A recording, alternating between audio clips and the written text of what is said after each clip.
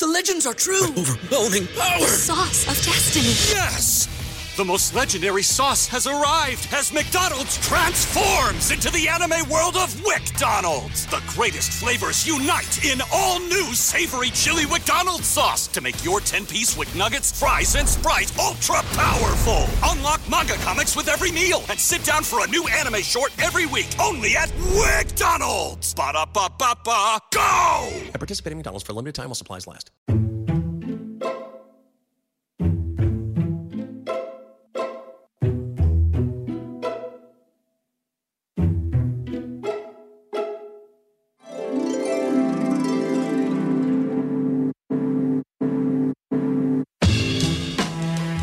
Over 7 billion people in the world, we all have one thing in common. Every day, we all get dressed. Welcome to Dressed, the history of fashion, a podcast where we explore the who, what, when of why we wear. We are fashion historians and your hosts, April Callahan and Cassidy Zachary. Welcome to the show today. Today is actually part 2 of a 2-part interview with Monica L. Miller, author of Slaves to Fashion, Black Dandyism, and the Styling of Black Diasporic Identity. So definitely check out part 1 if you have not already. Yeah, last week we learned about the Black dandy's origins in the quote-unquote luxury slaves of 18th century Europe and his exportation in the 1800s to America, where the Black dandies simultaneously stood in opposition to and also fueled the rise of blackface theater. We also learned about W.E.B. Du Bois, who rehabilitated the Black dandy in his fiction as a highly respected figure and activist, much like the author himself, who also used dress and dandyism to assert his intelligence and sophistication. So, Monica, we are so pleased to have you back. Welcome. Yes, welcome back, Monica. So today we turn our attention to the Harlem Renaissance, a very exciting time and place in 1920s New York, and a place in which Black dandies played an especially pivotal role within Black modernism and the making of the so-called quote-unquote new Negro. Where other scholars have argued that Black dandyism during this period stood in direct opposition to Black modernism, in what ways do you actually think it defined it? It's something that you coin as a freedom dream. Yeah. I mean, I talk about kind of Black dandyism and freedom dreams as different ways in which the freedom dream manifests, right? I think over time and over historical time. I mean, the Renaissance is an amazing period in that regard. As I mentioned before, it's the first time large numbers of Black people move to urban areas and are able to establish kind of really large scale Black communities. And what that means is that, people had been working in their home communities in kind of small ways, some small and some large ways, for striving to do better, striving for more, right, in various ways, like striving to be different, right, to not be defined by the ways in which Blackness had been defined for them, during slavery and its aftermath during Reconstruction, right? I mean, it's this constant struggle for Black people to get out from under, in some ways, the ways that Black people are being represented, the ways in which they're, being treated by various institutions, right? It's always about moving toward the ability to self-define.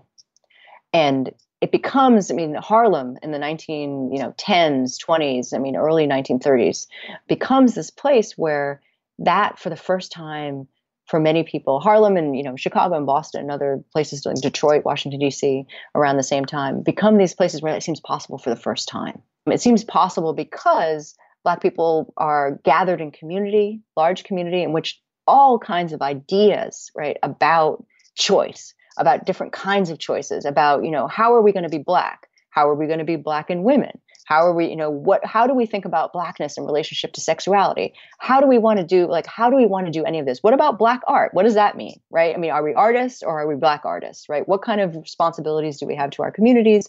What kinds of responsibilities do we have to ourselves? Can we actually afford to have responsibility to ourselves? Like, these are all kinds of questions that people were able to ask individually and with each other for the first time. So the dandyism comes into this in a kind of fascinating way, because on the one hand, there are some actors, right, in the Renaissance who again want to, there's this constant riffing that goes on in American culture that has to do with Black representation and Black people. So on the one hand, Black dandies come in as a critique of minstrelsy, right? Mm-hmm. They're like, oh, you think a Black dandy is that? Let me show you, right? Another way a Black dandy can be, right? I can have this fancy clothing, I can have this education, I can have this kind of like social life, I can have all of this, right? Let me show you that, right? So that's one version of it. And then there's a Du Bois version of it, who is completely much more interested, although it slides sometimes, in respectability culture. It's like, I am going to respect my people, and I'm going to be respected by majority culture, and this is the way that I'm going to represent myself, right? And my aspiration.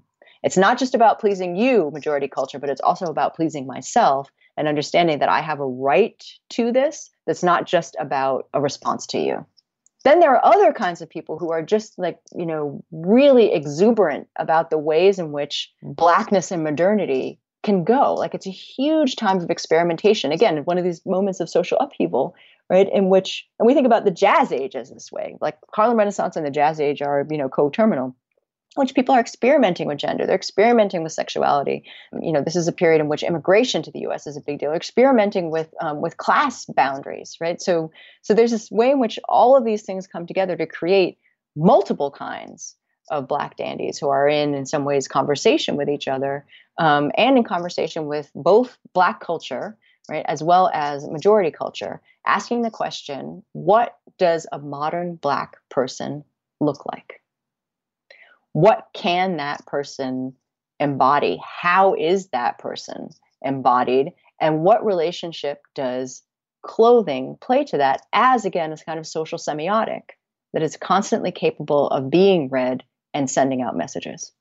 Right. And you actually identify two public parades in particular as being especially significant to this display of modern Blackness.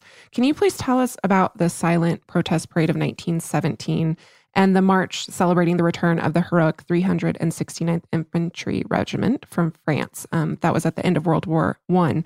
So in what way was clothing especially significant in this display of Black modernity within the time period? What I was emphasizing about the fact that these conversations are happening kind of individually and within community is really important for thinking about these two parades, right? The Silent Protest Parade was a parade organized by Du Bois and by James Weldon Johnson, who were associated with the NAACP at that time, to protest a series of brutal kind of lynchings and race riots. So one of the main arms of the NAACP at that time was to bring constant attention to the violence of lynching. And every time they got a report, right, of someone being lynched, they would hang a flag outside of their offices in Harlem, which meant the flag was up pretty frequently. So this has been a particularly violent time. And they said, Black people are perceived as being excessively loud, really outre in terms of not always obeying class boundaries, as kind of, in your face. I mean, as people who, again, are difficult to control, right, and need control. So they said, okay, if we're perceived that way, right, and some of us are, that perception leads to or can lead to violence, right, and even violence that's associated with, with lynching. If people are perceiving this to be the case, why don't we flip the script? Why don't we have a parade that is silent, in which we are all dressed in a kind of uniform of mourning, right, in which we walk from Harlem, right, downtown, right, with just a drum beat, right? What if we do this kind of performance of Blackness, right, that includes this kind of sartorial element, and also included they had signs that they held up rather than shouting, rather than kind of call and response that might happen in a parade protest, rather than that they just held up signs, right, and walked in a huge group. The men were wearing, I think, black and white like black suits with white shirts and hats, and the women were all dressed in white dresses with, I think, a black sash around the waist. Hundreds of people walking down Fifth Avenue with signs that said, one of the most famous ones is "Mama, do lynchers go to heaven?" Wow. Right. So it was this incredible display of control, right, of a controlled protest that was designed to, kind of buck all of the stereotypes associated with Blackness as being kind of wild and out of control, that needed to be controlled in some ways by excessive violence. So that parade happened. The other parade, right, which happened, I think, 2 years later, right? One of the things that happened in the First World War is that, and happened in some ways in all of the wars that the United States has been involved in, but in particular had a particular resonance in the First World War, right? Was that Black soldiers who served in the war, and this was, I think, the last war that had segregated regiments. Black soldiers that served in the war got a taste of what it was like, right, to in some ways fight for their country, right, and sometimes if they were abroad, got a taste of what it was like to be in a different socio-political, cultural environment where the rules around race and racialization and racial oppression were slightly different, right? So World War I was one of those times in which there were significant numbers of African American soldiers who were stationed in Europe, in particular in France, right? And actually, they're credited for bringing jazz to Europe, right? So 369th Infantry had a band, like a brass band associated with it that, had a long residency in Paris and actually was really significantly influential in terms of creating Paris as a kind of jazz capital of the world after this moment. But what was important about that parade is that when those soldiers came home, having on the one hand, agreed to potentially sacrifice their lives for the United States, hoping that the principles on which the United States was founded, right? Freedom and justice for all, around this idea of being able to pursue happiness, right? And individual happiness. They thought that maybe their service would enable more of that when they returned, right? That social justice was a part of this, gesture. So they come home, and they had not been allowed actually to participate in some of the freedom parades that happened in France, but they were given a parade here in New York. And here they marched up Fifth Avenue, right? In their kind of battered uniforms, ragtag looking. They'd seen battle, right? So they were showing on the one hand their heroism and their the fact that they had survived, that they had been through this, that they had fought bravely, they were decorated, they had been one of the best, most decorated regiments. Certainly locally, but I'm assuming also nationally. So they call them all the way up Fifth Avenue, right? And as soon as they get to Harlem, everything changes. The band starts playing. People play jazz. There's dancing in the streets. There's a way in which their kind of like uniforms, right, become not just they were military uniforms as the way up Fifth Avenue. They were part of that process. But once they get to Harlem, then it's about kind of really and truly celebrating what they represent to the community, right? As having done this incredible service, as having survived, as having kind of, moved culture around the world, as having quote unquote proved that Black people, right, could be productive citizens, right? They were going to be productive citizens while in the war, and then they were going to be Harlem residents, right, when they got to Harlem, and again showed two different ways. It's like code switching, right? That actually had a kind of boundary around 110th Street, right? This is what you show, right, to majority culture that makes sense to them, that is a language they understand, and this is what you show crossing the street to your home community, right? That makes sense to them, that communicates something in a different language. So there's a way in which like the same uniform crossing that boundary meant something really different. Yeah, and just two incredibly powerful demonstrations. And I think there's photographs out there, and I will post them absolutely if I can get my hands on them, because it really is incredible to see.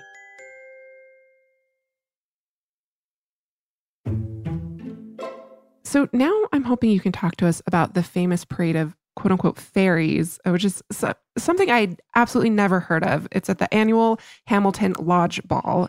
How this event in particular both challenged and defined conceptions of Black modernity and Black dandyism, especially in relation to gender and sexuality.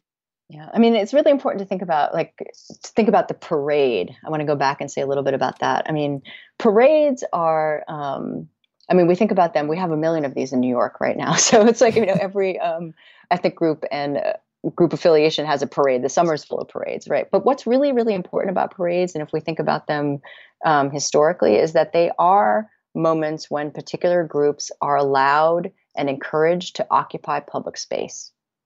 And, for so long, again, part of the structure of slavery, and then the kind of policing structure that comes out of slavery and institutions of slavery, right? So much of that was about controlling public space, right, of making sure who has access to it and who doesn't have access to it. So even in the Negro Election Day and the Pinkster festivals, there was often parading that happened then.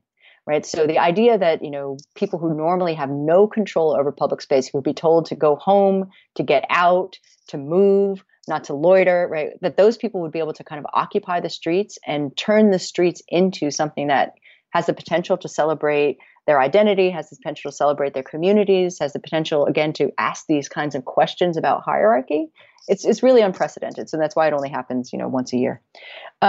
So the silent protest parade and the infantry parade, the 369th parade, were, again, moments in which Black people were occupying, Fifth Avenue, public space, right? And prime public space in New York, given that space in some ways to express who they are, again, the aspirations of the community, right? As well as their affiliation, in particular with the 379th, with being American. Right, which is really important, right? Of being, in some ways, we can also think about the movement across 110th Street as being African American, or Americans of African descent, right? It's about creating that kind of hyphenation. The Hamilton Lodge Ball, right, and its parade of fairies is a different kind of parade in that it wasn't necessarily public space, but it had a public recognition. One of the reasons why we know about the Hamilton Lodge Ball is that it was covered in mainstream magazines. So basically what the ball was, it's a drag performance, right? It is a kind of a night in which there was a performance as well as a competition between cross-dressed, often racial minorities, so African Americans, other kinds of ethnic American folks then, cross-dressed folks who would dress up, who were at the time called gender inverts, right, or transvestites, right, who would dress up in women's clothing and have this kind of beauty contest or ball, right? First there was a kind of parade, and then it became a beauty contest. What's fascinating about this is that it was covered in the mainstream media and was totally seen as a kind of, a regular course of events of what happens in Harlem. It was attended by, at one point, it became so popular that it moved from Harlem to Madison Square Garden. It was attended by, 500, 1,000, 5,000, 10,000 people, and was a social event that was a kind of on this kind of social register, right? It was a social event that people went to in order to be seen, right? So it was a kind of, even a kind of celebrity type event. What's interesting about this is that it wasn't necessarily an event that was mocked or made fun of. It was an event that recognized, I think, intersectional identity. It recognized this kind of experimentation that we think about as definitive of modernism, like experimentation with gender expression, experimentation with sexuality, experimentation even with kind of, racial identities or racial kind of identity affiliations, right? It was a kind of put everything, class, race, sexuality, gender, on a spectrum, right? And actually celebrated that spectrum, or was interested in the idea, right, that there was a kind of spectrum. That is not to say, for example, that, homophobia wasn't rife in both Harlem and New York in general, but there were these pockets. Just as Harlem was a pocket, was a freedom dream, there were these pockets even within that dream that were even more elaborated along those lines, right? That were, again, about this kind of possibility, experimental kind of opportunity. And it's just amazing to me that, early 20th century Harlem or early 20th century New York welcomed this kind of event for a while, right? That it was popular and at a certain point mainstream. So we get a sense that, the way that we think about, so for example, sexuality, even in the later moments, so say like in the 50s, is not how we've always thought about sexuality, right? You couldn't use the word gay, right? I think homosexual wasn't used at that time, but the way in which people were defining themselves, and the way again which people could be, say, Black and modern, right, had a spectrum that we ought to remember, right, in order to think about again how we can be free, right, and the kinds of things that we need to think about if we're really thinking about liberation. Right. And actually, I'd never heard of this dodgeball, and I feel like it kind of provided the foundation for the drag balls of the 1980s in Harlem. Oh, absolutely. It didn't even provide the foundation. I would say that it was the beginning of that, because these balls actually, they never stopped. They went underground. Yeah, if you haven't seen the documentary Paris is Burning, there's actually a wonderful new TV show out called Posed, and I cannot recommend it enough. It is incredible, and it's about this period of drag balls in Harlem in the 1980s. Cass, as you know, we are going to be expanding our fashion history travel offerings this year. Mm-hmm. So you better bet that I'm going to be brushing up on my language skills with Rosetta Stone. With more than 25 languages offered, including Spanish, French, Italian, German, Korean, Chinese, Japanese, Dutch, Arabic, Polish, and so many more, that world out there is practically at the tip of your tongue. And that's right, Dress listeners. For more than 30 years, Rosetta Stone has been the expert in language learning. There are no English translations, so you really learn to speak, listen, and think in that language, which is incredible. You learn by immersion, and their programs are available to use on your desktop or as an app. And let's not forget that there is an amazing built-in true accent feature that gives you feedback on your pronunciation, so you learn the proper accent from the very start. For a limited time, Dress listeners, you can get Rosetta Stone's lifetime membership for 50% off by visiting rosettastone.com/today. That's 50% off unlimited access to 25 language courses for the rest of your life. Redeem your 50% off at rosettastone.com/today. Dress listeners, we often refer to ourselves on the show as dress detectives, but what if we told you that you could travel back in time and solve your own fashionable mysteries? Because you can, by joining us in playing June's Journey. And April, I can't tell you how much fun I've had playing June's Journey. It's this hidden object mystery game with a captivating detective story. It takes you back to the glamour and intrigue of the 1920s with this diverse cast of characters. And basically, each new scene takes you further into the story of a thrilling murder mystery that sets the main protagonist, June Parker, on a quest to solve the murder of her sister and uncover her family's many secrets. You will sleuth with June in the antique parlors of New York, the chic sidewalks of Paris, and you can even build your own luxury island estate where you get to decorate and plan decadent gardens. And there's also a chat and challenge feature where you can play alongside friends. So join us, Dress listeners, in putting on your detective hats and escape to a bygone age of mystery, danger, and romance. Discover your inner detective when you download June's Journey for free today on iOS and Android. So we're going to actually fast forward a bit to the 21st century for our last question here today. And you identify 3 artists of practitioners of what you call new dandyism. So artists who themselves self-style as dandies and or address dandyism in their work. So in what ways do Ike Ude, Lyle Ashton Harris, and Yinka Shonibare redefine dandyism in the present day? I especially love what Yinka says about how, as an artist of African origin, people actually expect protest in his work. But he says, yes, okay, I'm here to protest, but I'm going to do it like a gentleman. It is going to look very nice.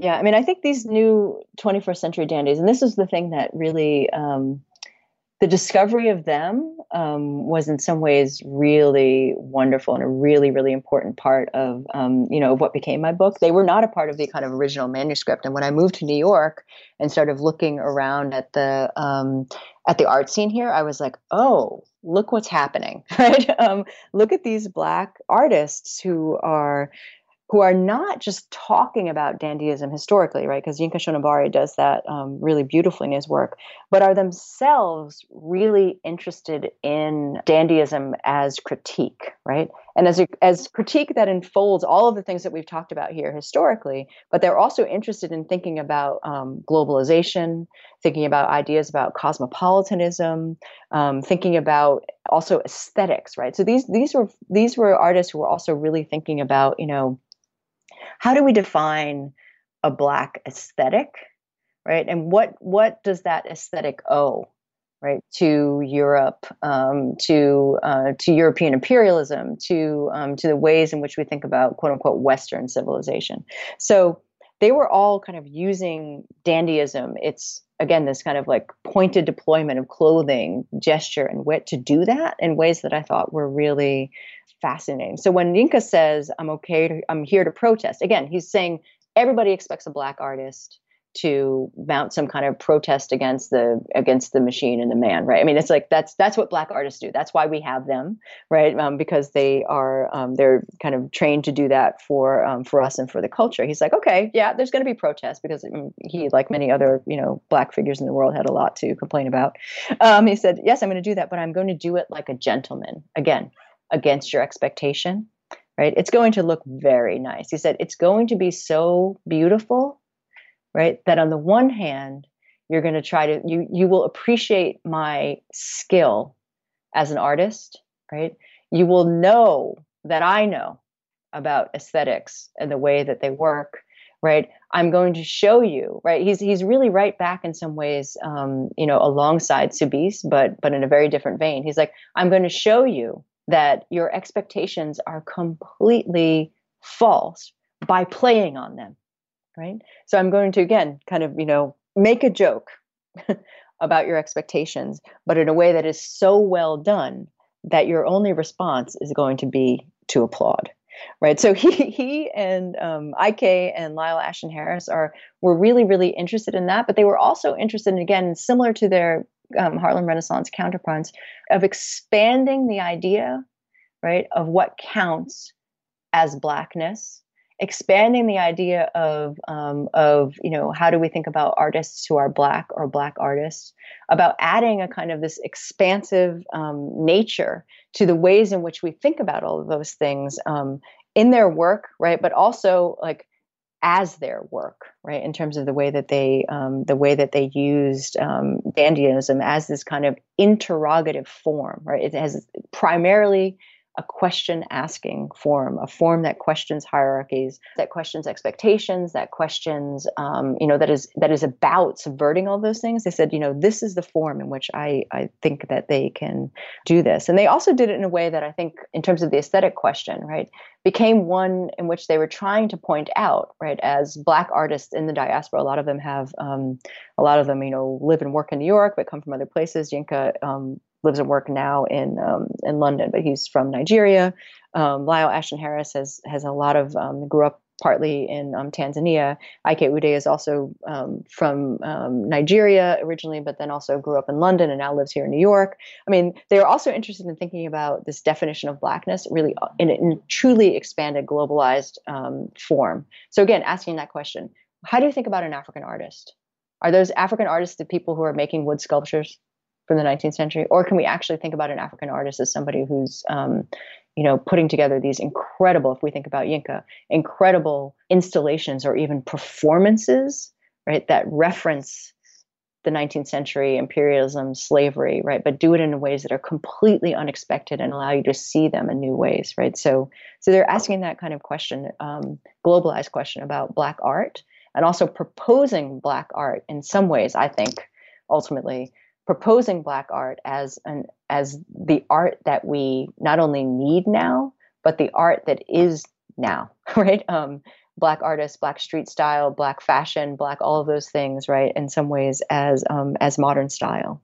Right. And for those of our listeners who might not have heard of these artists, Yinka, for instance, is incredibly famous for his use of Dutch wax fabric in creating these incredible, garments and Western garments. So if you have a bustle gown in this like incredibly beautiful, colorful Dutch wax cotton, which is a celebrated and beloved fabric in Africa.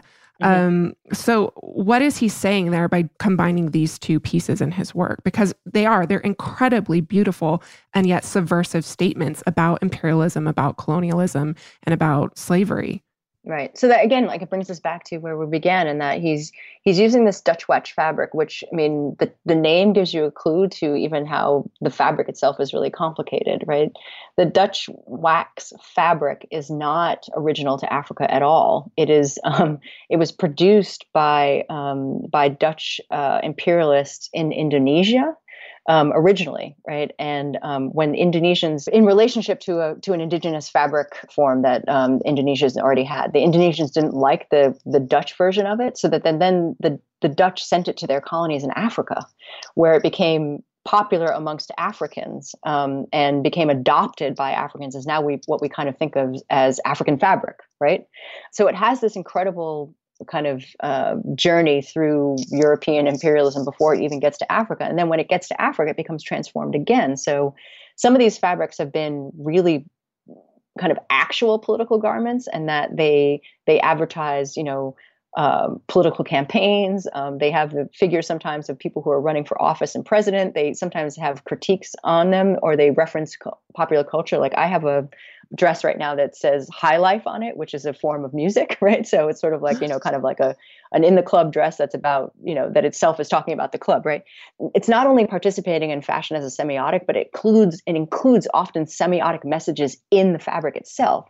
So Yinka uses these fabrics to fashion, 18th and 19th century British clothing, impeccably tailored, right? So these are beautiful hand sewn garments, right? Where he wants you to notice that every time you see something in Victoria and Albert Museum, there's a laboring African behind that, right? Every time you look at a salon scene, right, in say an adaptation of one of the Austens or the Brontes, what you're looking at there, right, is again this kind of material, this culture of consumption, right, that created, the tea, the coffee, the chocolate that's being consumed in these upper middle class or aristocratic environments, right? So he's trying to create that critique. At the same time, though, he's showing craftsmanship, artistry. I mean, what I call kind of a creative intelligence in the face of boundaries, right? He's showing, right, all of these things at the same time, right? So it's critique, but it's not just critique, right? It's critique that has this incredible, I think, kind of aesthetic philosophy behind it, right? And that is in some ways the critique that again becomes beautiful in a way that we can actually also appreciate it, not just as critique in politics, but also as art. So it's not just art for art's sake, right? But it's art for art's sake, for politics' sake, for sake, right? So there are many ways that you can fill that in. So it becomes this incredible scene, right? He's interested in scenes. It becomes this incredible scene where all of those things are possible in ways that they would not have been had that artist not been in there and done these particular kinds of things. Wow. Well, Monica, thank you so much for being here today. Thank you. This has been a real pleasure. Yeah. I mean, Dress listeners, go out and get a copy of Slave to Fashion. I have to admit that I definitely cried reading this book a couple times. But I mean, it's an incredibly complex, subject matter. And it's for these people to have been literally stripped of their identity and, forced to wear in the millions clothing that was not their clothing. And yet from this destruction emerges this self-fashioning Black dandy, and he reclaims this power so long denied him, and he subverts and takes control of all of these things that were once meant to oppress him and to racialize him. It's just an incredibly powerful book, and I thank you so much for being here today. Oh, thank you so much, Cassidy. Monica, thank you for joining us and sharing your research. Cass, I'm so glad that you two spoke about Yinka Shonibare. I have been a fan of his work for years, and I don't think I ever mentioned this on the show, but prior to becoming a fashion historian, I actually was a gallerist in contemporary art galleries and foundations for about 10 years. So I've been following Yinka's work very, very closely for a really long time. And you touched on the fact that his use of Dutch waxcloth is very important in his work. And I absolutely plan on doing an episode about the history of Dutch waxcloth because I am fascinated by it. So stay tuned for that episode in the New Year Address, listeners. And really, I cannot say enough good things about Monica's book. It is by no means light. I mean, this book represents years and years of research. And there's a lot of theory in there, as I'm sure you can tell from this interview. So she's really asking the why behind the dress of dandyism and the what it means to the construction of Black identity. Yeah, and it's also critically important to bring these non-white perspectives and histories to the field of fashion history. Things are beginning to change, but historically, fashion history is really chock full of white Eurocentric narratives. Right. And actually, after the interview ended, I thanked her for writing the book for this very reason. She's not a fashion historian. She specializes in African-American literature and cultural studies. And she said that she was quite surprised at how much attention she received from the fashion history community when she wrote her book. And my response was like, yes, absolutely. This was a groundbreaking approach to address tradition that historically is most associated with this white affluent society. So it's really, really innovative work she did. Yeah, Monica reminds us that Black dandies are, quote, creatures of invention who continually and characteristically break down limiting identity markers and propose new, more fluid categories within which to constitute themselves. Wow. And with that, we end this episode today, Dress listeners. May you consider the legacy of the Black dandy across history and into the present day next time you get dressed. For images accompanying each week's episode, please follow us on Instagram at dressed_podcast. This is also our Twitter handle. You can follow us on Facebook at Dressed Podcast without the underscore. And we love hearing from you, so if you would like to email us, please do so at dressed@howstuffworks.com. For additional readings for each week's episode, check out our show notes at dresspodcast.com. And don't forget about our merch store at teepublic.com/dressed. That's teepublic.com/dressed. And as always, special thanks to our producers, Casey Pegram, Holly Fry, and everyone else at How Stuff Works who makes this show possible each and every week. Catch you soon. Bye.